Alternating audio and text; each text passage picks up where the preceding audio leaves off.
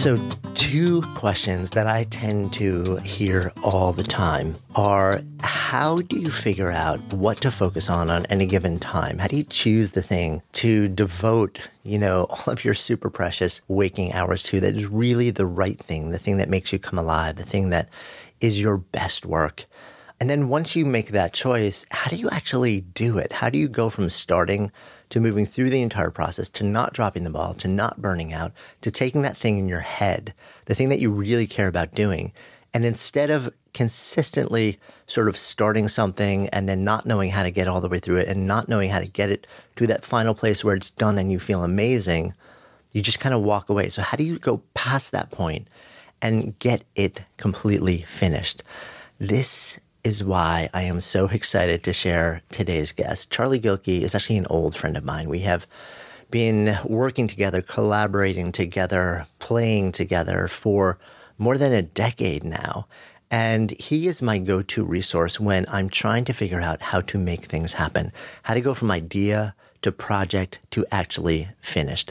And he has a new book out now called Start Finishing: How to Go From Idea to Done.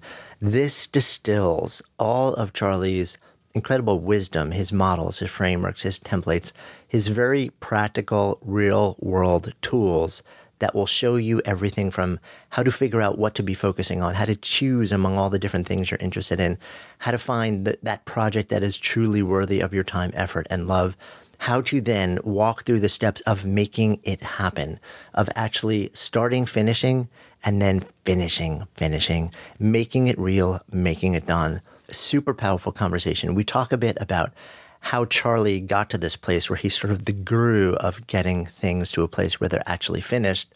And then we dive into some really sort of critical ideas, strategies, and touch points. You will be surprised. There's a whole bunch of stuff that I learn every time I talk to Charlie, and some really powerful wisdom points and strategies.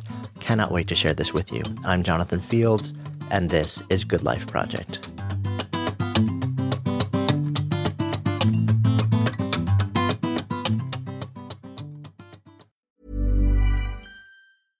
This is Paige, the co-host of Giggly Squad, and I want to tell you about a company that I've been loving, Olive & June. Olive & June gives you everything that you need for a salon-quality manicure in one box. And if you break it down, it really comes out to $2 a manicure, which is absolutely insane. It's also so easy to get salon-worthy nails at home with Olive & June. The difference between how your nails used to look when you did them yourself and now with the Mani system is a complete game changer. The best thing about Olive & June, too, is it's a quick dry. Dries in about 1 minute, lasts for 5 days, and full coverage in up to 1 to 2 coats. Visit oliveandjune.com/perfectmani20 for 20% off your first system. That's oliveandjune.com/perfectmani20 for 20% off your first system.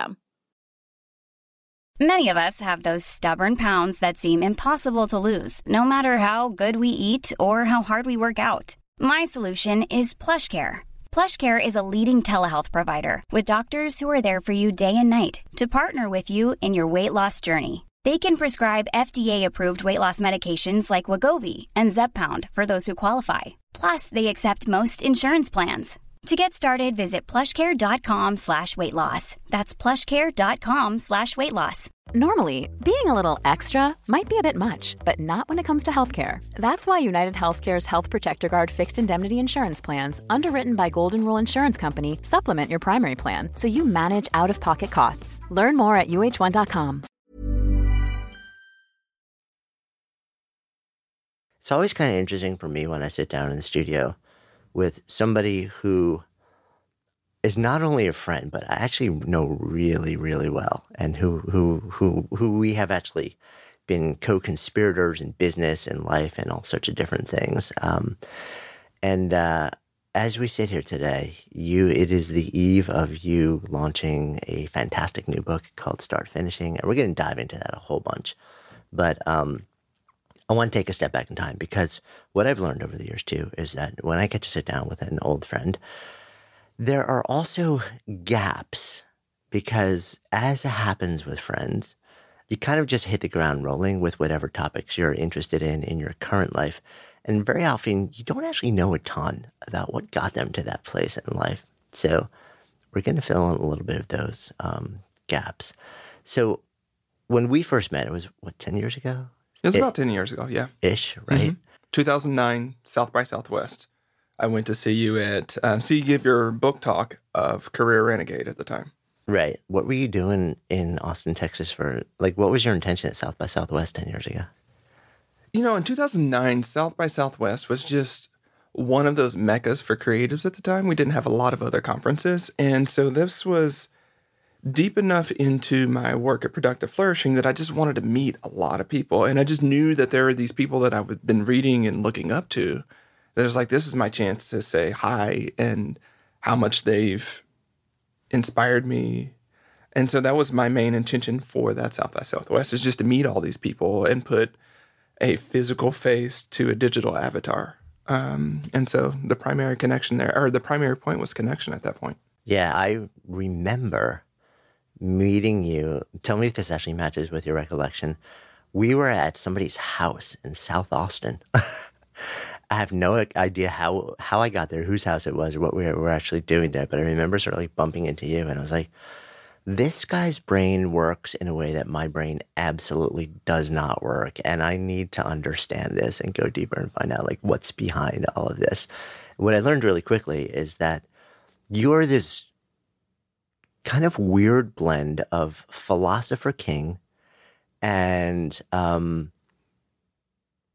unshakable calm, and also operating and execution brilliance. You think in systems and processes and frameworks in the way that my brain doesn't operate. And I know that not long before the time that I met you, you actually spent a chunk of time in the military. I'm curious, do these parts of you start to really become super developed there, or were they showing up earlier in your life too? I think they were showing up earlier in my life, and they were just cultivated to a way in the military experience. And so prior to joining the military, I was in Boy Scouts. I'm an Eagle Scout, and I always was in this place of never having the resources that I needed to do what I wanted to do, and always having to figure out okay, I want to go there, but I don't have what I need to get there. So how do I leverage or get in the right room or figure that out? And so there's always been that way of working backwards in that way that just was really, really amplified as an Army logistics officer, because that's the point. You got to get stuff here, you got to get stuff there, and you have limited resources to do that. And, that part of my life, especially being deployed for Operation Iraqi Freedom, it was the best and worst time of my life. How so? It was the best time because it really required being your full self in ways, and stretching and growth in ways that are unimaginable for most people. Not just the combat aspect of things, but the being away from family, being in a new environment, being 24 and being responsible for 46 people and 20 vehicles, and then later on being the battalion plans officer, which is the guy that writes all the plans and make sure everybody is getting where they need to go. And again, that's an incredible responsibility at that age. And it was unrelenting in the sense of every day, it was just a growth opportunity every day. And you didn't have a chance to navel gaze or figure it out in that sort of meta way. You just had to do it. And so it was the best time because of that, and some of the friendships that I formed in doing all of that. And it's the worst time because it pulled me out of my life. Before that, I was pursuing my PhD in philosophy. I was a graduate student. That was the route I was going. And so it introduced this major break in my life. And again, being away from my family for a year, all the things that, come with being a deployed soldier. So it was really terrible and really great at the same time. And I just came back a changed person. And changed in a way such that those frameworks, that way of thinking about the world, the systemic way of thinking about the world, doesn't leave you. And so, I'll walk into a store and I'll start thinking just how is this operating and what could go better? And what if they move this desk 6 feet to the left? What would that open up? And just small things and big things. And I can't turn that off. Yeah. How much of it do you think, because So it's interesting. Like when I've talked to people who are all about systems, process, efficiency, logistics in the past, and again, my brain doesn't work that way, so I'm fascinated by people whose brains do work that way. Usually, that's been developed in the arena of money. So the end game is, how do we optimize efficiency? How do we get more stuff done more effectively? Because at the end of the day, we're trying to grow a company or a business, an enterprise, an organization, a nonprofit, whatever it is. But you developed those chops. The arena for you, the cauldron, was life and death. Very different stakes. Very different stakes. And there's a degree of intensity that comes with that. Because if you make a mistake, people might not go home. Well, they might not go home alive. And so you take it seriously in a different way. And there's that sense of continuous improvement in the military context. It's not, again, maximizing profit. It's maximizing the efficiency of your troops to accomplish the mission, but more important than that, bringing everybody home. Because no one wants to write that letter to families. And no one wants to be that person that made a mistake. And that mistake cost them. And there are so many things that happen in combat and in the military that are beyond your control. And so, yeah, it definitely took that. And so even now the stakes are not nearly as high. There's still that drive to smooth things out, to make things more streamlined, and to really do the best with what we've got. The way I see it now is, whether it's my company or some of the companies that I'm consulting with, these are people's lives. We spend so much of our life at work.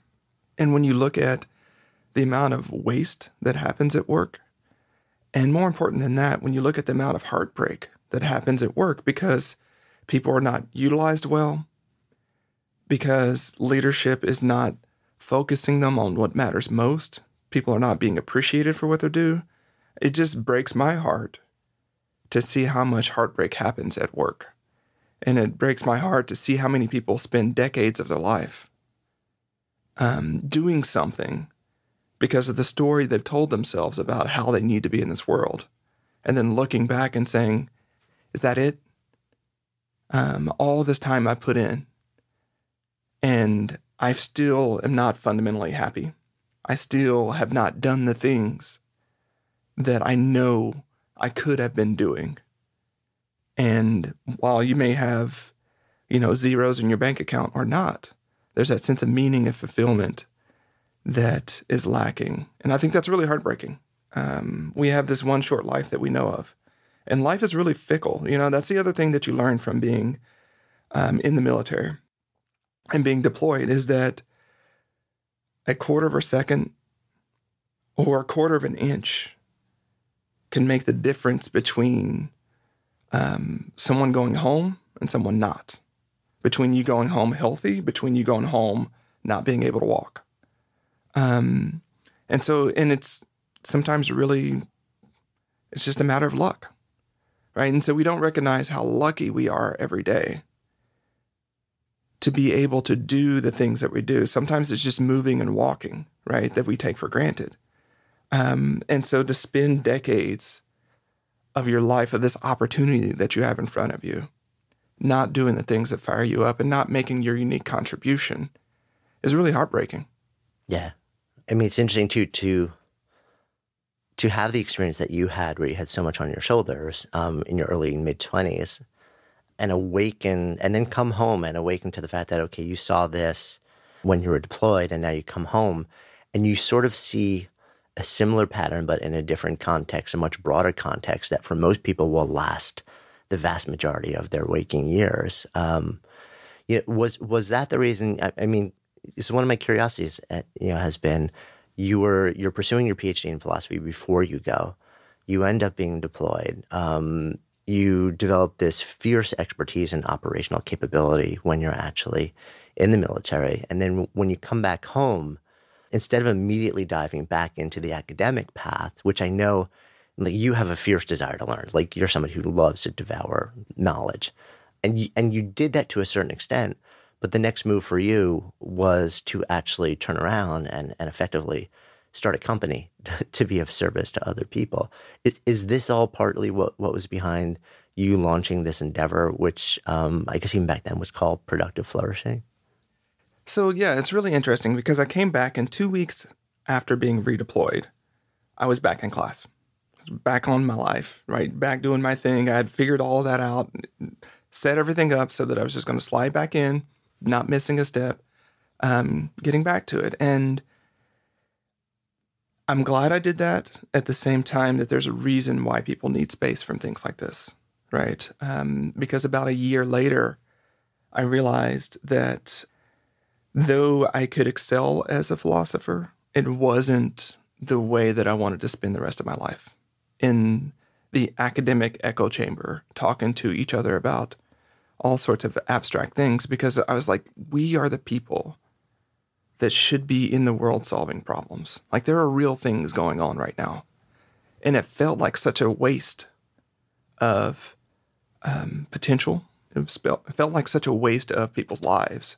And I'm not trying to dismiss academic philosophy or anything like that. I just knew for me that there was more to life than that, and being in those classrooms. And what I was studying a lot of was ethics, social political philosophy, and especially economic development. Because what I understood and saw when I was overseas was, yes, we're in the middle of this war of ideology, quote unquote. But at the same time, we're in the middle of this vast contrast between the lives of people in the Middle East and their economic livelihood and the lives of people in the first world. And if we didn't address that gap, we're always going to be in this situation. We're always going to be in this situation. So I started studying a lot of that. And I started applying it to my life. It's like, if I'm really about thriving, if I'm really about helping people live the most of this one life we have, where can I do that? What's going to be the best place for me to do that? And the next best available option for me was to start Productive Flourishing, start teaching people that. And I kind of came to that after I started Productive Flourishing, because my main pain when I started Productive Flourishing was I was this creative idea bomber and had a bunch of ideas and a bunch of knowledge and a bunch of stuff that had to get out of me. And I found a really frustrating contrast between my ability as a logistics officer to move battalions of equipment and to do joint force military logistics coordination, and at the same time struggle with getting a 5,000-word essay done. What's that about, right? How can I do this and not do that? And what can I apply from this world of getting stuff done at this really excellent level? And I don't often say this, but the other thing I've recently learned about myself, recognized, is that I served with the 101st Airborne Division, right? That was the parent unit that I was attached to. And that is one of the Army's elite forces. So it's not just that I learned logistics in a military deployed context. I learned it under the 101st. And excellence was just the way everything was done. Everything was done. And I would say that was my first real professional experience as an adult. Again, I was 24. And in my brain, that was just the standard, right? Mm-hmm. And so when I got out and didn't notice that standard, I was like, what's this gap here? But rolling it back a little bit, I started Productive Flourishing because I had this problem, and I was reading all of the literature and I was trying to synthesize it and translate it. And I was like, well, if I'm already doing that, fundamentally I'm a teacher and trainer, right? And I was like, I'm already doing this for myself. Why don't I share it with the rest of the world? Because blogs were a thing then in a different way than they are now. And so that started, and it started with very terrible names and very terrible niches, because my first attempt was teaching academics how to get stuff done and live a bigger, bolder life. And what caught on was a lot of the creatives and entrepreneurs found my work and loved it. And I was like, this is really interesting. I didn't anticipate this. So I started writing more for creatives and more for entrepreneurs. But it came to this point where I was like, there's this fork in the road that I have in these careers that I have, because I was simultaneously that still in the Army, still, in like a 3/4 time position with the Army. I was still pursuing my PhD, and now I had a business on my hands. And I reached that point that Seth Godin calls the dip, where I realized I was not going to be excellent in all three of those. I was going to be mediocre at best and be struggling and juggling, and I didn't want that for myself. And so I was really picking which of these most advances the unique contribution that I have and allows me to live the fullest life possible. And it was with productive flourishing. And so it wasn't, a lot of people start their businesses because they either hate their jobs or they're in a soul-crushing managerial environment. It wasn't that for me as much as it was, what's the best way for me to do what I'm out to do? And that continues to evolve. And there may be some point in which there's another, I get back in academia or whatever, but it's always that sort of evolving question for me is what's the best way to do this thing that I'm here to do? Yeah. Is that a regular prompt for you? Like, do you wake up once a week or once a day and sort of ask some variation of that question? It tends to come for me in seasons, actually. And so summer is my stupefaction and depression cycle. So every summer, I don't know what I'm doing with my life. I don't really want to do much of anything. I'm much less motivated. I'm just thinking how many other people listening to this go through something similar. Yeah, so it's a seasonal thing for me a lot of times. And so every summer I'm like, as I start ramping up into fall, am I ramping up in a way that is really pulling the best of what's possible for me now, or am I playing last year's script? And what do I want this next year to look like? So, and there was a very powerful prompt that I got during meditation a few years ago. So I'm about 40 now. I'll turn 40 in January.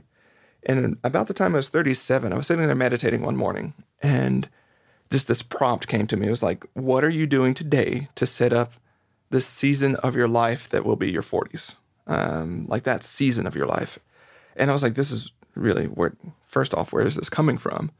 But second, how do I want that season of my life to be different than this season of my life? And I got some answers I didn't like.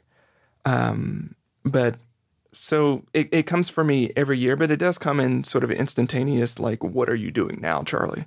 And are you stuck in last year's frame? Are you keeping your eyes open to the possibilities that have been created or that you've created over the last year?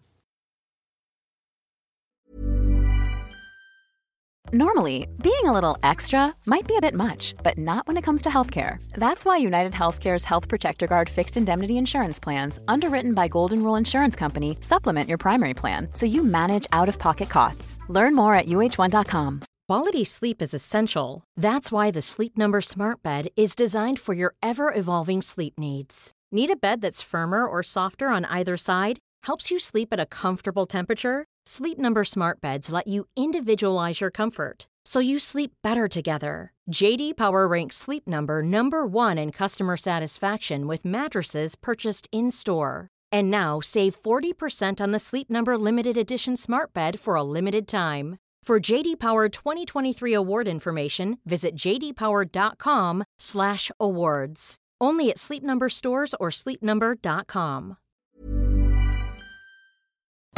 Good Life Project is sponsored by Lumi. So listen, we have all had those awkward moments where a BO strikes at the worst possible time. I'm often actually out in nature when I'm exercising, so I don't even notice it when I'm out. And then I walk in the door, kind of start to wrinkle my nose, and then I'm like, oh, wait a minute, that's actually me. That is why I'm so thankful I discovered Lumi Whole Body Deodorant. This revolutionary product, it was actually invented by an OBGYN who wanted a solution for her patients struggling with private odor. But Lumi doesn't just work, quote, down there. It provides incredible 72-hour protection for your entire body using mandelic acid. I kid you not, this stuff is a game changer. Lumi is safe and effective for pits, for feet, you name it. And as someone who's tried it, I can attest that it seriously works. The fresh scents are just an added bonus. So if you're ready to say goodbye to BO for good, try Lumi Starter Pack. It comes with a solid stick deodorant, cream tube deodorant, 2 free products of your choice like mini body wash and deodorant wipes, and free shipping. As a special offer for our listeners, new customers get $5 off a Lumi Starter Pack with the code GOODLIFE at LumiDeodorant.com. Don't miss your chance to experience the relief of true full body freshness that equates to over 40% off your starter pack when you visit LumiDeodorant.com or just click the link in the show notes and use the code GOODLIFE.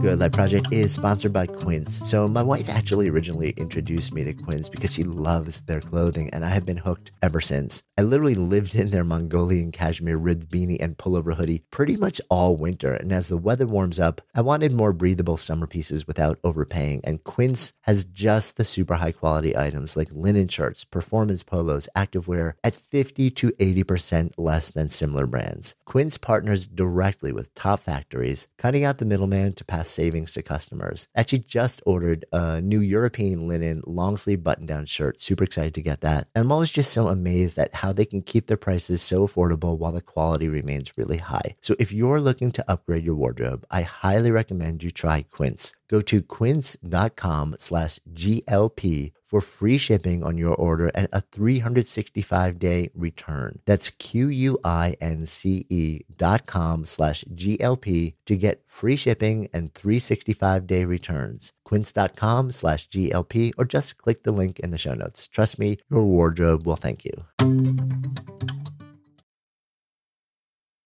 Two things jump out at me from that. One is that you, wherever that prompt came from, I've seen that reflected in the way that you move into your decisions for years now. And there's this really interesting, unique ability to think out ahead, to not be stuck in short-termism. But we're going to circle back to that in a little further, because you're also not a fan of thinking too far out ahead. So there's a really interesting tension there that I want to circle back to. But what the other thing that jumped out at me is, so you mentioned summer sort of like the season for stupefaction and depression for you. But so people couldn't see your face when you're talking about that, but you weren't bummed about it. You were kind of smiling, almost like matter of fact, like, well, it was kind of interesting / like good for me to recognize and acknowledge this and just know this is just the way I am. And I don't, every summer, it's not like this is a thing I have to battle. If I accept that this is kind of a thing that I just noticed in the pattern of my life, then it allows you to sort of make peace with it and then build around it to a certain extent. Absolutely. And thanks for seeing that, because if we were talking a decade ago, I may have felt much different about my summer cycle, because you're not supposed to feel that way and you're supposed to blah, blah, blah, and all those things that we make ourselves. But one of the traps we fall into is that we think of ourselves like robots, and we don't necessarily cognize that a lot and make that a conscious thought, but we think that we should have a constant or a sort of regular amount of output, a regular amount of the way that we feel, and we're just not that. We're organic beings that respond to temperature and environment and seasons and things like that. And so being at peace with the fact that I'm a creature of this planet and am sensitive to the seasons has given me a lot of peace and compassion for myself. But it's also, from a strategic perspective, I know where to put projects and where not to put projects, right? And so during the summer is where I can't usually juggle 17 different projects, right? I do better having one project that I can work on 2 to 4 hours a day, and when I'm done, I'm done, and be at peace with that, as opposed to my winter cycle, which is, I call my supernova cycle, where I can do a lot of things. I can work long hours, and it's just sort of a natural thing for me. And so that's where I put that type of work usually, right? This year's different because of the book launch coming up. And so I've had more head trash around what I'm supposed to be doing right now and where my energy is. And most days, the more sane part of myself wins. Says, you know what? Like, no matter what all you think you're going to do or you think you're supposed to do, you're only going to do X amount. So that X plus Y, the plus Y it's just a tool to beat yourself up with. You're not going to do it.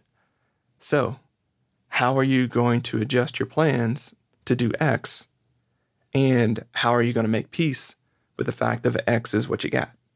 And in many ways, it's been a great relearning experience, because it's a decade after. It's like where I started. I wasn't able to do everything that I wanted to do. How am I going to do it? Except for my approach in this season of my life is different than that season of my life. Because in that season of my life, it was do more and do better. In this, it's accept where you are and leverage what you can do to the best way possible and learn to let the rest go. Yeah. Do you feel like your sort of annual cycling is, because you've worked with so many people now, like founders, creative professionals, larger organizations, so you have an interesting data set, an interesting lens. Do you feel like this cycling that you feel on this sort of like annualized basis is unusual, unique to you, or do you think pretty much everybody goes through it, but we just don't identify it? I think pretty much everybody goes through it. And where your energy may lie may be unique to you, but I think everyone has these ebbs and flows, and organizations have ebbs and flows. And that's where inattentive leaders and managers get stuck. And not stuck, they create a lot of problems for themselves and their teams because they're not recognizing that, wait a second, my team's natural energetic state is here. I want them to be twice that. So how do I crack the whip? How do I motivate them? How do I, quote unquote, empower them to get to where I want them to be? As opposed to, how do I shift my expectations and my priorities to be clear on what they can do in this amount of time? So I think everybody has it. I think most of the time we don't slow down enough to really get that. Like we, slow down a little bit and it's like, well, I just need to drink more caffeine. I need to alter who I am through other practices as opposed to saying, where am I and what matters now? Yeah. It's so interesting that you say that. My sense has been, I've experienced some pretty major burnout over the last few years at different moments. And it has taken me way longer to own that than it should have, because I would like to think of myself as somebody who sort of could perform at an extreme level for an extended period of time. And it's brought me to my knees, and I've had to own the fact that, no, I actually cycle as well. And what's been interesting for me to note also is that nobody performs at the peak of their game on a sustained basis. It doesn't happen in athletics. It doesn't happen in music. It doesn't happen in business. It doesn't happen in relationships in life. And it's just like we were wired to sort of go through this, like sine wave. And I think one of the big learnings, partly from you, has been that, so you describe it as when you hit winter, it's your supernova window where you're just fiercely productive and creative and generative. But if during your sort of like your downtime, your slower time, you force yourself to be as close to that supernova mode as you can be, then when you actually hit that natural window, then you don't have the juice left to actually perform at the level you're capable of, and it becomes even more frustrating. It's like this compound effect that really creates a negative spiral. It absolutely does. And I think the more you hone your cycles like that, like I realized at this point that during that period where I'm on supernova, I am going to create enough work and problems and opportunities in that period that me and my team can work on for the rest of the year, right? Like I don't have to create at that level for the rest of the year for us to do it. And in fact, if I did, I would burn not only myself out, but my team out, right? Because there would just be such an influx of new projects and new energy and new opportunities and new things. My team has a codex of all the sort of hashtags and shorthand language that we use. And one is Brace for Impact, right? And it's when I've been on a trip or when I've been hanging out with friends and I show up Monday morning and I'll just preface it with Brace for Impact, right? Because I just know what my team is going to get on that day. I think I'm going to need to start using that too. Yeah. And so, but you can't expect your team to do that at that level at all times, or else you end up in that scaling trap that so many businesses get into, to where their team is constantly out of breath and constantly just trying to do their best work from the bottom of the emotional and cognitive barrel because they've been worn out for so long. And so I look at it from a long game, because if you choose your best work, if you choose that thing that you most want to do, you want to do that for the long haul, right? You're talking about many decades. How do you do that over that amount of time sustainably? And how do you do it so that you don't go through these burnout cycles to where eventually you throw out the baby with the bathwater? You're just like, I'm so burnt out. I can't do this. This is not for me. Well, it's not that it's not for you. It's the way that you're doing it is not for you. Yeah, I think that's so important, because I think for me, the burnout didn't come because I was doing a whole bunch of stuff that I didn't want to be doing. I just wasn't doing it the way that was healthy or intelligent. I actually loved a lot of what I was doing. I had to rewire the way that I approached it. So as we sit here in the studio today, you've been about a decade into Productive Flourishing, right? Mm-hmm. Developing a tremendous body of work, frameworks, process, systems, working with so many different people. And you have a book out called Start Finishing. So my curiosity with this is, why did you feel the need to write this? There's no lack of books on the market about, like getting stuff done, about productivity. It's a big category. And I also know about you that you don't do things just because you can. Like there's got to be a reason. Like what did you see was missing that made you say, this is something I need to do? Because writing a book takes a lot of time and energy and takes you away from a lot of other things. So what in your mind, knowing the way your brain works, justifies you saying this has to happen? So part of it is strategically, there's a book-shaped hole in my business of this book, because if you go to Productive Flourishing right now, before the book is out, you can't get the cohesive journey, the cohesive material and coherent material on all the stuff that I've been creating for the last decade. And so it ended up being this sort of gap in that people would want to really start doing more of their best work.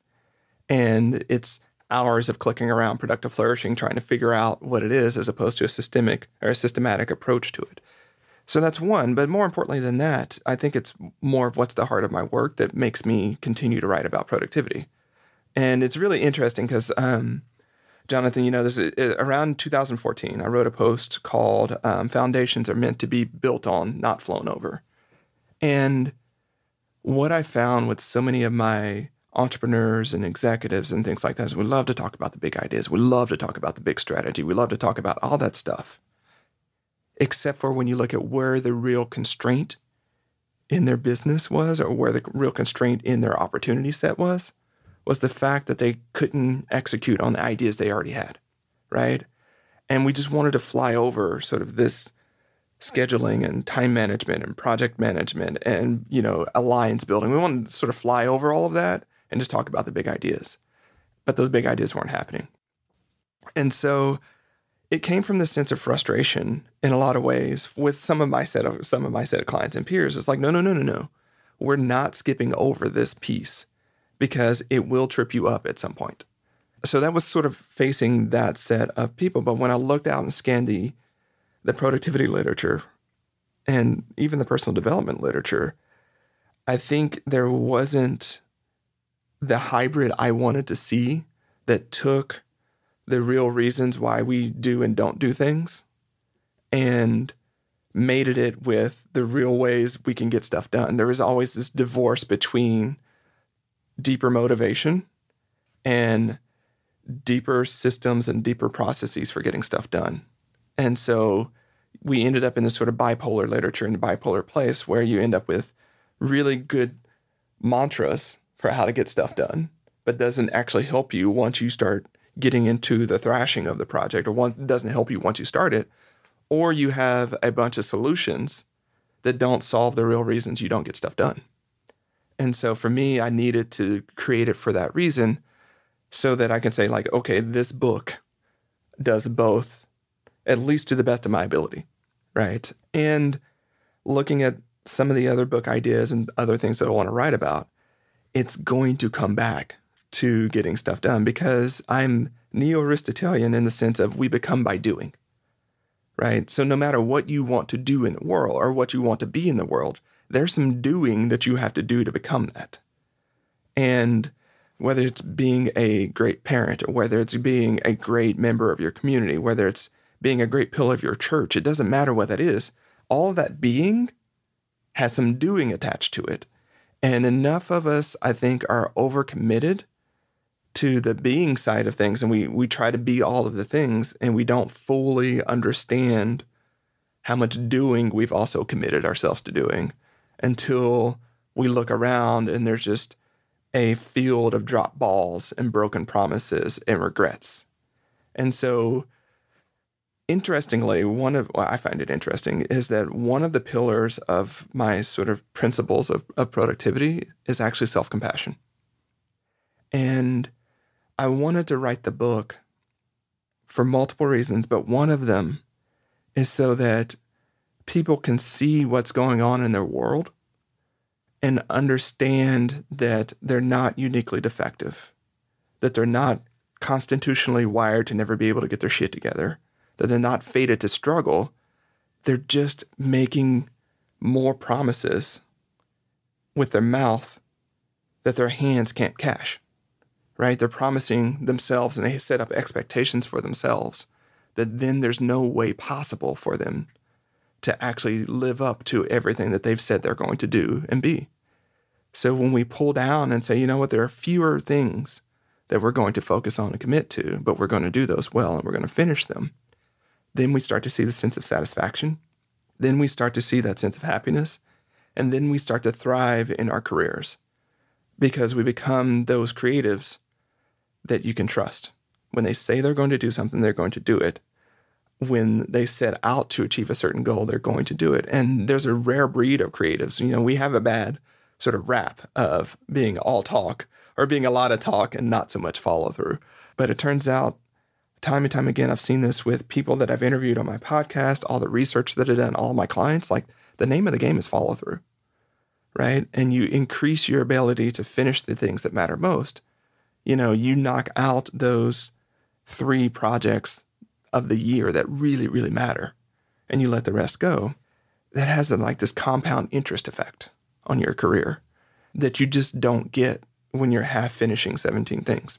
Yeah, completely agree. And I feel like there's also, when you shift those gears, you know, and you learn all the steps in the process and the way to actually focus in on the smaller number of things and actually go from idea to completing it, you know, like when you start finishing and you do that repeatedly, I feel like once you do that, you go through that cycle a handful of times, it's almost like your identity begins to shift as well. So you start to identify not as a person with a lot of great ideas who rarely ever gets them done, but you start to identify as the person who's accomplishing, who is doing the big things, and you identify as somebody who is actually completing and putting good things out into the world. And that shift in identity creates this sort of like spiraling effect. Have you seen that also? Absolutely. Absolutely. Because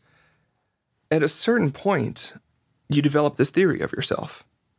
And when you're not finishing, a lot of times the theory of yourself is that you're not a finisher, that you can't get it done, or that, you overcommit. You have all this head trash about who you are.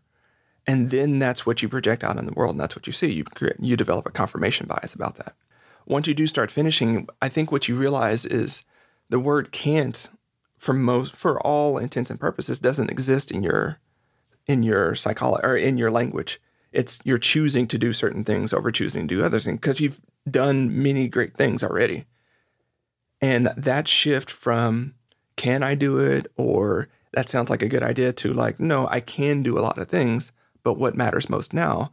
Yeah, it's such an identity shift. And I've seen it in the way people carry themselves in posture. I've seen it in the way that people mysteriously start losing weight, right? I've seen it in the way where all of a sudden money starts flowing their way. There's all these outer changes that happen from that inner identity shift. Because I think, I call it creative constipation. And then creative constipation it's kind of what it sounds like. You take in all of these ideas, you take in all of this inspiration, you watch all the TED Talks, you read all the books, you listen to all the podcasts, and at a certain point you get full, but you're not pushing it through. You're not doing anything with it, and you become toxic. And you become to that point to where like there's this resentment of a new idea or a new thing coming in because you know that you're not going to be able to do it because you've got everything else going on. And as humans, we do one of two things. We either create or we destroy. And there's a certain point when you're in creative constipation and you're not shipping what matters most to you, that you'll start destroying the things around you. You'll start destroying the relationships and through your resentment and frustration and you being the martyr and you finding ways to insert yourselves into other people's lives and projects. You'll destroy your resources. You'll go on shopping binges, or you'll eat a bunch, or you'll do whatever thing that you have, or you'll start destroying yourself through the ways stories that you tell yourself, through all the ways you find evidence about why you can't do something and why you're uniquely defective and why failures of the past mean that you're going to have a failure tomorrow. So I think we don't fully recognize the cost of not doing our best work in that way. Like, we think it's something we can get to, but I would want to put it more on just an essential way to find your happiness, both long-term, but also in that presence, because there's that shift when this week you made a dent in your best work. This week you got something done versus being the to-do list ninja, where you put 82 things on your list, you crank them out. At the end of the week, you look back and you're like, but really, I didn't do the thing. I'm no closer to doing the thing. And everybody has a thing. That's the other thing that I've noticed. I talk about best work, and it's got a few unique factors to it, but it's that work that your soul most yearns to do. And everybody's got a project they put in a physical drawer, in a mental drawer, in a virtual drawer that they're going to get to at some point when, someday when the time is right, or when their boss is less of a butthole, or when their kids are in college, or whatever. We've always punted that to someday, some later day. Everybody has that. But there's that sense of deep satisfaction when you quit the bullshit, when you quit the quote unquote researching, when you quit all the conversations about doing the work and you actually do the work. And it's surprising how simple it is to actually do it, and yet we don't. Yeah, it's interesting too, because you hear a lot in sort of self-help, pop psychology, this line, you can do anything. Maybe for a heartbeat, when you're listening to you speak, you're like, oh, that's what he's saying, I can do anything. But in fact, it's like you're saying the exact opposite. Yeah, displacement is a real thing. And displacement is just the idea that choosing to do one thing means that there's a near infinity of things you've chosen not to do, right? And so we too often conflate you can do anything with you can do everything, right? And while I might say you can do anything, I would also say, what are you going to choose not to do so that you can do that thing? What are you really going to commit in your life to be able to do that thing? And there are some things that, I'm 5'10". I'm never going to be a world champion basketball player, right? It's just not possible, especially given that I'm 40 and I don't like basketball. There's a lot going against me with that, right? So I'm not going to say I can be, LeBron James. Can't do that. So within the realm of creative space, though, there's a lot of room to maneuver and grow and become whatever you want to be. And it's going to come at a cost of all the things you have to choose not to do and choose to do to get there. And so I talk a lot about displacement in the sense of I want people to really understand that we have this one precious life. And I've been talking for a long time about what I call Project World. And Project World is the idea that when we look at our lives, it's kind of carved up into 3 to 5 year chunks of a project, capital P project, both personally and professionally, right? And so I'll talk personally first. We go through these phases of relationships. We go through these phases of growth. Like if you're a kid, you go through that sort of pre-teenage stage, then you go through that teenage stage, then you go through that, leaving your parents' house, which could be college or could be whatever, but there's sort of 3 to 5 year chunks that define your life. Relationships, a lot of times, like getting married, there's a 3 to 5 year cycle. We can go through that time and time again. In your career, it's the same thing. You take a job, you're in a position for 3 to 5 years, then you move on to another job. And so life is sort of split up into these chunks. And one of the reasons people, I think, get stuck and decide not to do their best work is because they think they're making a non-reversible lifelong choice. Like if I do this thing, I have to make this one choice. And then for the rest of my days, I'm going to be doing that thing. The grace about Project World is win, lose, or draw, in 3 to 5 years, you're going to be moving on to something else, right? You're not making that lifelong sort of decision. And what are you really focusing your time, energy, and attention on for this next 3 to 5 years? As I was doing research for the book, I stumbled upon a insight from Stewart Brand via Kevin Kelly, via Tim Ferriss, in one of his either Tribe of Mentors or Tools of Titans. And Stewart's idea was any significant project takes at least 5 years to see through. Any real significant project takes 5 years to see through. And of course, I did what I do, and I was like, okay, so most of us live to be 85 is a reasonable conjecture when you look at lifespans in the United States. So take your age, subtract your age from 85 and divide by 5. That's the amount of significant projects you have left in your life. Does what's on your schedule next week reflect what you would want to be on that list? And if not, how are you going to make that change? Because if you don't make the change, what you're going to look at is all of these years, all of these projects that you didn't get to because you chose to do something else in your life. And I know, especially in productivity and personal development, there's so much emphasis on the choices we make, a lot of times that are divorced from the actual context of our lives, right? And I understand that some of us have different degrees of privilege that allows us to choose in different ways, right? If you got more money, you have a broader range of choices that you may be able to make than if you're a single mom who's working 2 jobs to put food on the table. And what I would say in certain scenarios like that is that be honest about those priorities that you have, right? If your priority is to make sure your kids have a good life, or that you do the best you can, that is a project. And so in my language, a project is anything that requires time, energy, and attention, not just economic work.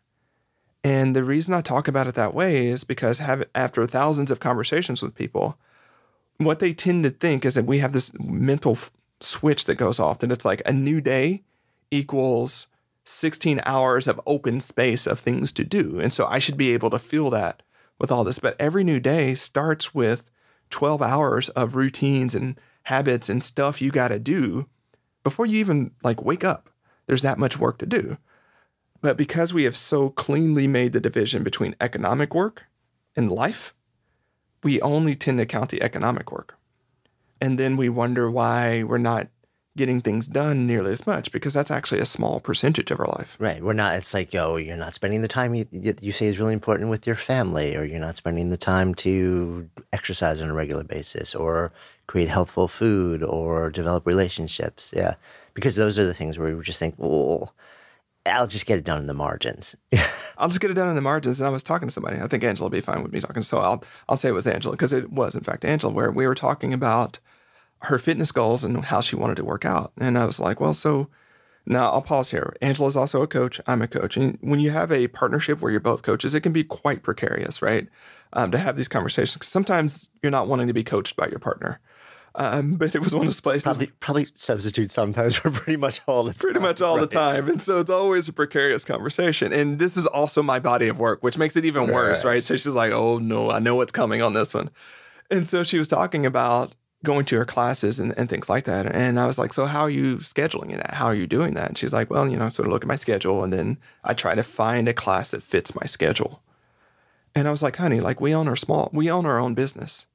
You could find the classes that work for you first and get those scheduled 2 or 3 weeks in advance, and then build your work around that, right? Build your economic work around that. And of course, she knew it in a certain way, but it requires prioritizing herself in a certain way. And so when you dig 2 or 3 levels under why we make sort of decisions like that, what I was really getting at, and she knew, was, Angela, you need to see your worth and your value, and you need to see that this particular goal that you have is more important than the economic work that you're prioritizing. And until we are willing to claim our importance and claim that things like that matter on the personal side, quote unquote personal side, where you're going to default to actually prioritizing economic work. And then what happens in the moment, in the year, or over the course of a lifetime, is that it's actually this personal stuff that truly does matter to us that gets kicked into the someday maybe land. And then we look back and you're like, but I never went on those trips. I never ran the marathon. I never built a guitar. I never did the things because I never could justify it economically. I never did put it in my schedule and say, I'm doing that. And I think when we start looking at everything as a project that requires time, energy, and attention, and looking at the fact that what is fundamental to our thriving is often not economically relevant, then we could say, yes, economic work is really important. And it's just a portion of my life. It is not my life. All these other things are important. So yes, I am making this choice to make less money or to do less work there because this 2 weeks of spending time with my kid or my aging parent or this new puppy or fixing my backyard or whatever it is actually critical to living the good life.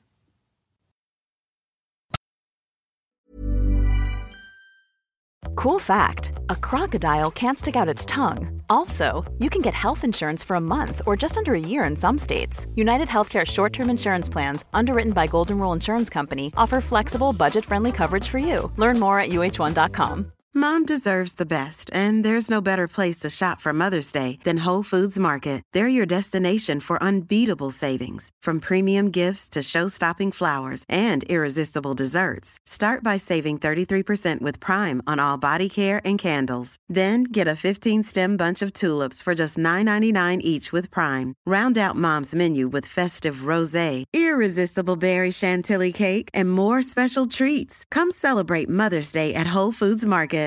Imagine the softest sheets you've ever felt. Now imagine them getting even softer over time. That's what you'll feel with Boll & Branch's organic cotton sheets. In a recent customer survey, 96% replied that Boll & Branch sheets get softer with every wash. Start getting your best night's sleep in these sheets that get softer and softer for years to come. Try their sheets with a 30-night guarantee. Plus, get 15% off your first order at bollandbranch.com. Code BUTTERY. Exclusions apply. See site for details. Mom deserves better than a drugstore card.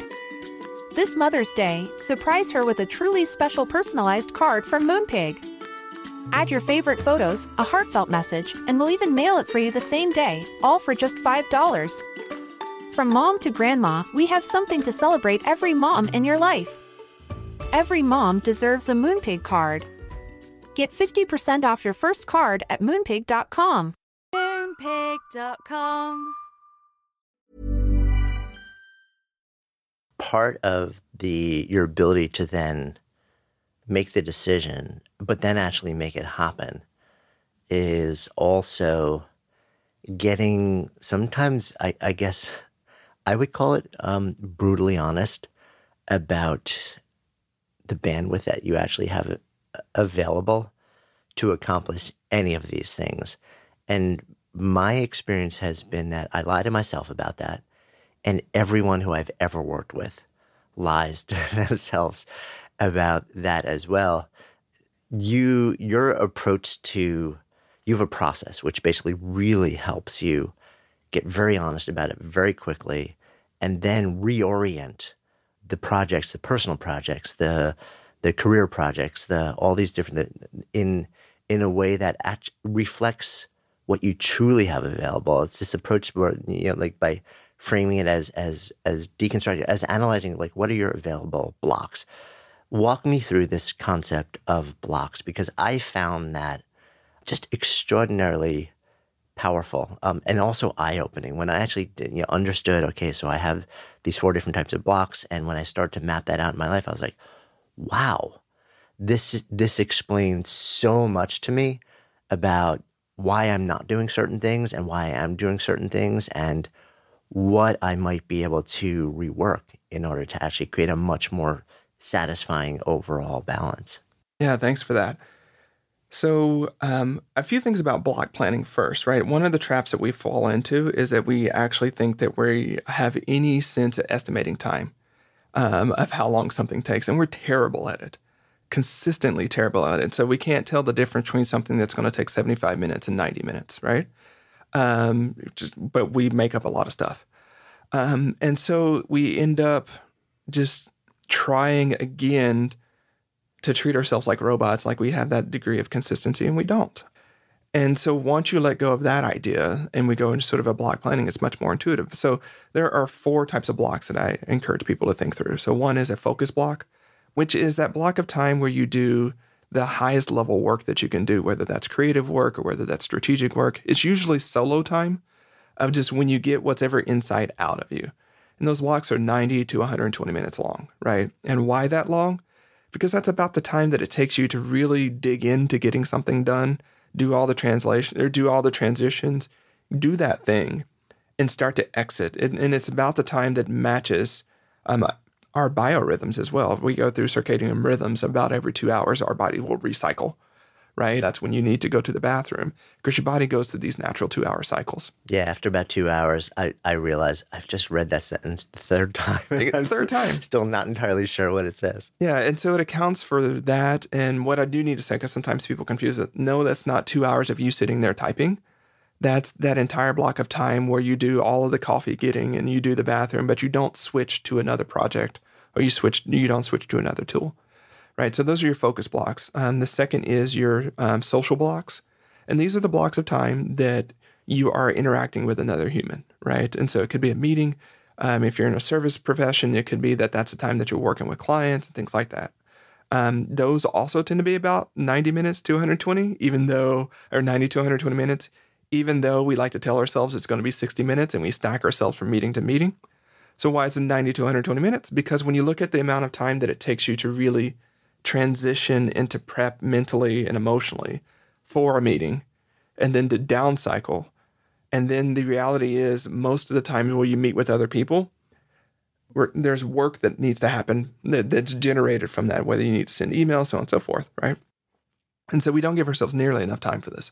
And then we end up in task debt because we don't have a place for that in the schedule, which leads me to admin blocks, which are 30 minutes to an hour long, where you do all the email and the phone calls and you just batch all of that stuff and get it done. And you're in that mode, right, of getting it done.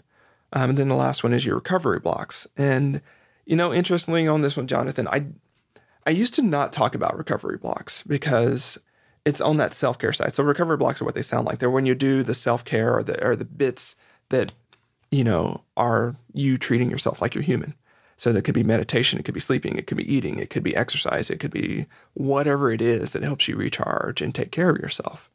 And I didn't talk about them a lot, except for I noticed in my work, I'd be times where I'd sit down with clients. And I'm one of those people that I don't really have a emotional difference between helping someone figure out what their schedule needs to look like versus figuring out what the business model of their, or their team composition. It's all work to me and it's all equally enjoyable. And so I would just be looking at their calendar and be like, so where's lunch? Like, and you look at, 6 meetings stacked back, but like, where are you eating? And like, oh, well, I just kind of fit it in. Except for, I also remember the conversation that I had with them about them not eating lunch. It's like, you're not actually fitting this in, right? Where's exercise? Where is all of these things? And so I became more adamant about people thinking about their recovery blocks and making sure that they're on their schedule, because otherwise work or other things slide into those blocks and you just don't get it done. And it becomes one of those things. But fundamentally, what I want people to focus on when it comes to their best work projects or when it comes to like doing the work that they most want to do is those focus blocks, because we have far fewer of those than most people think.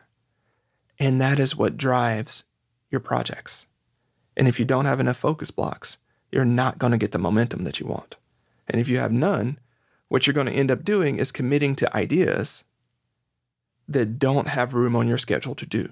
And so there are just things to think about. Like what I will tell most people is if you can't find 3 focus blocks for a project every week, you won't actually make any momentum on that project. It'll continue to be one of those things that you're like, oh, I'll do it next week, or I do it next week, or I do it next week. And you'll continue to punt it. And it's not that there's anything wrong with you. It's just there's not enough room in your schedule. And you're trying to do, You know, we learned about block planning in school if you had those little shape sorter things where you like got to put the triangle in the triangle hole and the circle in the circle hole. But unfortunately, what we do when we actually look at our work is we keep trying to cram the square into the circle hole, right? We keep trying to cram our focus time, our focused work into the in-betweens of meetings and social media and emails. And we wonder why we're not getting anywhere, because it really does take 90 minutes to 2 hours to dig into that, make significant progress, and exit from that. And a lot of times I've noticed that because of the way people stack their days, they're not even allowing themselves the chance to get into doing their work because they know they don't have enough time to get into it and get out of it. So what's the point? You might as well jump to Facebook. You might as well, see whatever deal is on Amazon that you didn't need today, but you're going to find out anyways, right? And so changing that into saying, how do I reorient my schedule to put my focus blocks during the times of my day where I'm most likely to be creative and focused and high energy makes a world of difference. And we're just playing with time here, right? We haven't changed the amount of available time. We just changed how we've used that time in ways that are better at getting you to where you most want to be. Yeah. So, it's a combination of one, owning the fact that the focus blocks, like the work that we need to do in those focus blocks is invariably going to take, you're just going farther and farther and farther behind and then beating yourself up and then becoming, just own the fact that, and this is going to take way longer than I think. Yes, even I'm smart, I'm accomplished, all the yada, yada, yada, and still it's going to take more than I think it's going to take. So let me set aside the time so that I actually feel like I can get real work that matters done. The other thing I took from that is that if you can't find at least 3 of those blocks per week on a regular basis to do that for a project, then it's probably a really good idea to say no to it, because the only thing that you're going to be building into your week in your life is frustration rather than momentum. Absolutely. And here's where displacement comes back in, right? Saying no to that new project, what you have to get real about is you are prioritizing something in your life already. And so rather than saying, no, I can't, right, because I don't have time, the real true story is, no, I'm choosing not to do that project because I'm choosing to do these other things. And that can be a point of frustration for a lot of people, right? Because they don't like that that's actually what's going on. But I think that is the wedge in your life that allows you to start saying, okay, if I want to do differently, I need to choose differently, right? And the other thing that about focus blocks that are really important is it's 90 to 120 minutes. When we look at how much time we're watching TV, when we look at how much time we're on distracting sites, when we look at how much time we're shopping, when we look at how much time we're doing things that are either wasteful, or if we really had to counterpose those activities versus the work we're most called to do, it's a no-brainer, right, to do the work. So it's not like you have to go dramatically change your life. It's just you have to start stealing time from things that are either wasteful or don't nourish you as much. And so this is, 3 fewer Netflix binges, right? This is 2 less, 2 times of you not going out to eat, because that's really time intensive when you think about it, right? There are ways that you can steal back this time. And, whether we want to tell the John Grisham story where he wrote most of his novels 2 hours in the morning before he went to work, like there are so many stories where we have stolen that time and put it to things, or people who take longer lunch breaks and work on their projects during their longer lunch breaks. And, there are so many different ways to maneuver. And the other thing that I want to remind folks is that we'll really squander a day, right? We will really like a full day. That's what we hope for. Like I just want a full day, or I want a full week, and then I'm going to do the thing. Except for when that full week happens, what I've seen across countless clients and countless conversations is, one, that's when your body tries to claw back all the recovery that it hasn't been getting. So you end up sleeping a lot and vegging out because it's like, oh, I can do it now, right? I actually have space in my schedule. And the second thing that will happen is that you will start thinking, okay, how am I going to spend this whole day working on something? And you'll burn your body out.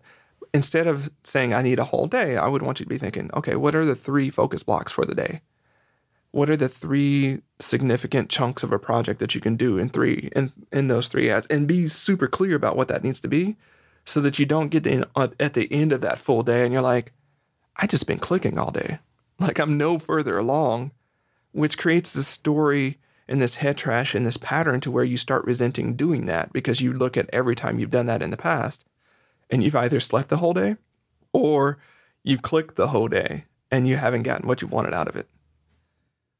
And that makes a lot of sense. And I have experienced that personally, as I'm sure a lot of people have. The other thing that I think it makes sense for us to touch on, sort of like while we're sort of in this zone, is the idea of time of day. I have, for 2 reasons, right? One, I have found that my brain works in different ways at different times of the day. You know, if you ask me to be hyper creative and hyper productive, you know, like at 4 o'clock, it's going to be a completely different experience than if you ask me to do it early in the morning or even late at night.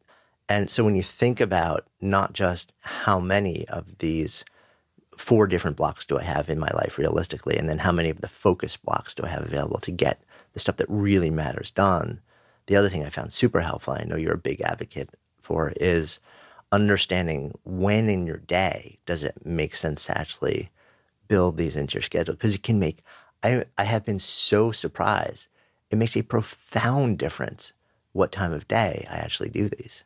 Absolutely. And that experience is not unusual, right? There are, roughly speaking, 3 different chronotypes that we all fall into. And that's that early morning, sometimes called larks. That is the, night owl, which we normally call people who have later sessions. And then there's this emu, Dan Pink calls them third birds, but I like calling them emus, right? That are people who are really on fire in the afternoon, neither in the morning nor in the evening. Like the afternoon is their sweet spot.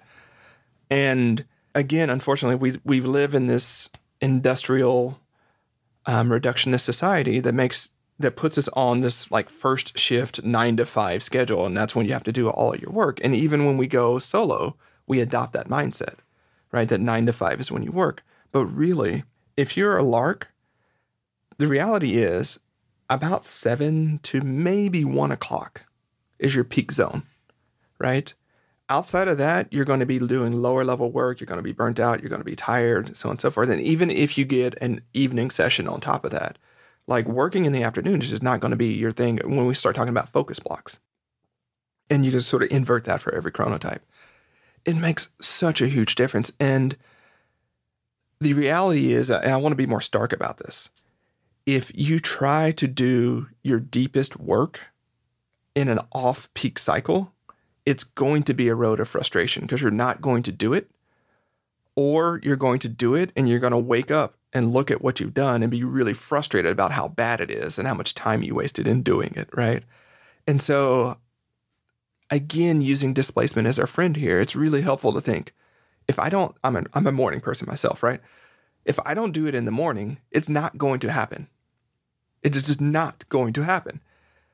So, choosing to do all the other things besides that in the morning means that I have also chosen not to do this thing. And that choice or that sort of recognition is really powerful when it comes to how we focus and how we set ourselves up for success. And again, I want people to really be thinking, yes, you can talk about taking every day. And, if you're a morning person, doing it from 7 to 2 and doing all that. Yes, that's one way you can do it. But I'd also want to say, like, maybe it's just Monday, Wednesday, and Friday in the morning that you steal 1 block. Every one of us, like the world can live without you for 2 hours. I promise you, right?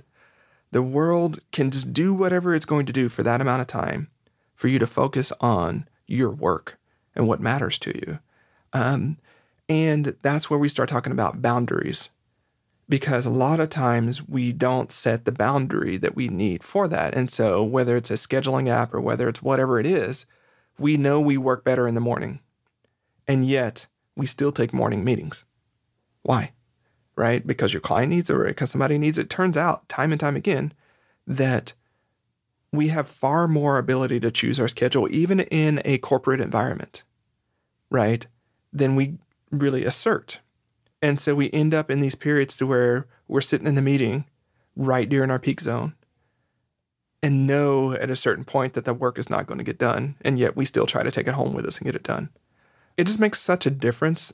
So hard that if people were to do one thing, I would say, take the time to figure out when you're at your peak and experiment with putting some focus blocks in there and just stealing 2 hours at a time. Yeah. How would you recommend that people actually do that? Like, is there a simple process to figure out what time of day that zone is for you? Yes. So we have some tools on our website that helps people track this. But what I've learned is a really great tool, a really great way of backing into it is think about how you would operate on a vacation when you've already rested.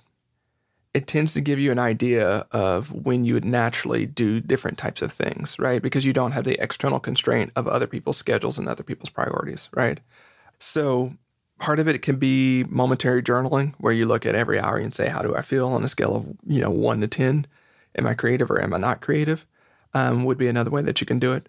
What I've experienced with this one, Jonathan, is most people already know. They really do know. And they haven't allowed themselves to make their schedules match their chronotype. They keep trying to make their chronotype match their schedules, and it doesn't work. Yeah. Right. And then you end up being a person who either never finishes stuff or you're finishing all the stuff that doesn't matter. And then you start, and then you go into that cycle of, like, I am the type of person who doesn't finish it. And that labels you as an identity of that person. And then the thing that also stood out to me from what you were just sharing is this idea of so many of us, I think, feel constrained. We feel like we can't actually choose that in our work and in our lives because, so I'm a parent and I know that for, like many years, a certain time where I am hyper generative and creative and productive would be a time where I actually want to be really present for my family. So I have made a choice to give up a certain amount of that because one of the things that matters to me most in the world is being there for the people that I love most dearly. But also it's actually what I've realized over the years is it's more complex than that. It's more nuanced than that because when I do that every day, I feel great about the fact that I'm showing up for my family. But then slowly over time, what starts to build up is a certain recognition that I'm not coming close to doing my best work professionally. And there's a certain amount of that flows through to my mode of being all day, every day. And then when I think I'm here and I'm present for my family, I'm actually a little bit frustrated and pissed off when I'm with my family because I'm not actually doing the stuff that fills me up and nourishes me on the contribution side of things. And what I think I'm doing in the name of being present for my family is actually not only hurting my ability to do my best work in the world, but it's also hurting my ability to be fully present and loving and open when I'm with my family. And I've realized over time that I really do have to do this balance where sometimes it actually makes sense for me to say, you know what? One of the best things that I can do for my family is to actually take these 2 hours and go and do incredible work. Because then when I come back for the other time that I'm with them, I'm gonna really be there. I'm gonna be in my state of mind, my state of being will be very, very different, and that's a much higher quality of time with them. But that's not an easy thing to come to. Yeah, I'm so glad you put that out as the example, and also that you were honest about the frustration and resentment that comes with that, right? Because I think there's not enough space, especially for parents who are creative folks, to be in that tension. But you feel shame owning that, actually. Yeah. Because you're like, I shouldn't feel that way. Yeah. So I used to call it mom guilt, right? Because I've noticed so many of my clients and students who are moms, they have this huge sense of guilt about claiming that boundary and going to the coffee shop for 2 hours, right? And leaving their kids behind. But more importantly than that guilt is the guilt they feel and the shame they feel about being frustrated and resentful about that choice and what's not happening. And the story that they start telling themselves is, I'm not able to do my work because of my kids, right? And so they start pushing their challenges and struggles on their kids when they realize it's really about their choices. And so in that scenario, I agree with you 100% in the sense of the simple choice is to be present, be omnipresent, right? The cost of that choice is that in the end, you're never really present, right? And there is that sense of fulfillment, completion, satisfaction that happens when you carve away that 2 hours or you carve away that morning. And let's be frank, if you got a teenager, the mornings are a great time to steal anyways, because it's not like they want to interact with you in the morning anyways, right? And then you come back and you're whole in a way, and you can be extraordinarily present, extraordinarily generous with your time, extraordinarily focused, because you don't have all the wheels turning in the back of your mind about like the way that you're going to have to recalibrate your schedule or your project, or what choices you're going to have to make because you didn't get it done, and you know how you feel about the fact that you didn't get it done. And so I think too many of us approach our relationships with our emotional, creative, mental, and spiritual wells empty in the name of being present. But how are we showing up in those moments? And is that the type of presence you would want to have? I would much rather have an hour or 30 minutes of Angela's really clear, focused time where she feels like she's gotten everything that she's needed outside of our relationship. I'd rather have 30 minutes of that than 4 hours of sort of that quarter time where she's trying to do everything else and trying to be with me and trying to do. I was like, no. Like, I can wait, right? Go do your thing and come back. And I try to be that way with her and with my friends. And in the sense of like, if I'm not in that place, I'm going to tell you, like, I'm really not in that place right now. And I'd rather, unless it's a really momentous occasion, like someone graduating or someone leaving, and you just have that period of time, I'd rather us find times where we're aligned energetically, we're aligned in interests, and we're aligned in sort of our general life satisfaction to hang out and be truly, truly present, than to be projecting that frustration or that tension into the relationship, because it's got to go somewhere. Yeah. And I think it's the difference between just being present and bringing your most fully actualized, aware, and available self to that moment of being present. It's not an easy thing to do. We all have complex lives. We all have people outside of, quote, work, who play various roles in our lives and who we want to be there for. And at the same time, when we are not doing work that in some way allows us to actualize that deeper part of ourselves, it flows through to everything else. And that's why, like when I think about the work that you've been doing, when I think about this book, Start Finishing, it's on the surface, it's about, yes, like here's a really cool methodology to start finishing the work that you're doing in the world. But bigger picture, it's actually a methodology to allow you to do the work that matters most effectively, so that you can then spend the greatest amount of time being present and engaged in all of the parts of your life that matter most to me. And I guess it comes full circle, because in the beginning, I asked you, like, why this book? And you're like, well, it's kind of part productivity book, but it's also kind of part, like self-improvement book. I think it's just that ripple effect. I think so. And I would want to say it in a bit more nuanced way. What I want people to really get into is the work of their lives, right? So that we see that and work is not a 4-letter word for me, in the sense of it's something we want to get away from, we want to minimize, so on and so forth. It's this really sacred stuff that we get to do. Only a parent can parent their child in the way that they're going to do it, right? Only certain people can be leaders in their communities in the way that they're going to do it. Only a particular creative is going to create in the way that she creates. Whatever that is, I want people to see that this life work can be prioritized. I won't go as far as to say should be prioritized, because people have their own priorities, but it can be prioritized. And that for many people, that's where deep satisfaction, deep flourishing comes from. And so, yes, it's a book that will help you do your economic work.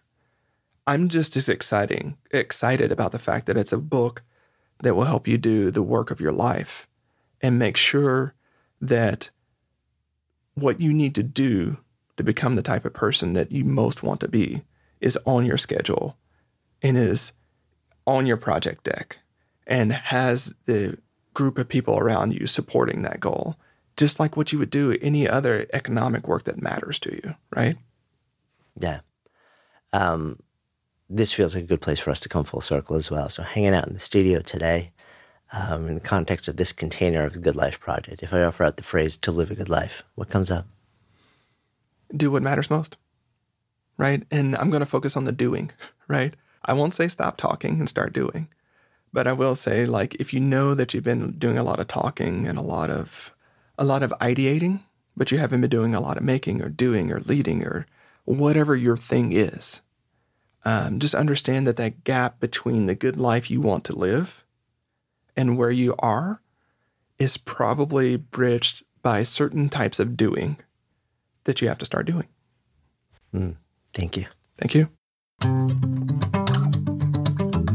Thank you so much for listening, and thanks also to our fantastic sponsors who help make this show possible. You can check them out in the links we have included in today's show notes. And while you're at it, if you've ever asked yourself, what should I do with my life? We have created a really cool online assessment that will help you discover the source code for the work that you're here to do. You can find it at sparketype.com. That's SPARKETYPE.com, or just click the link in the show notes. And of course, if you haven't already done so, be sure to click on the subscribe button in your listening app so you never miss an episode. And then share the love. If there's something that you've heard in this episode that you would love to turn into a conversation, share it with people and have that conversation. Because when ideas become conversations that lead to action, that's when real change takes hold. See you next time.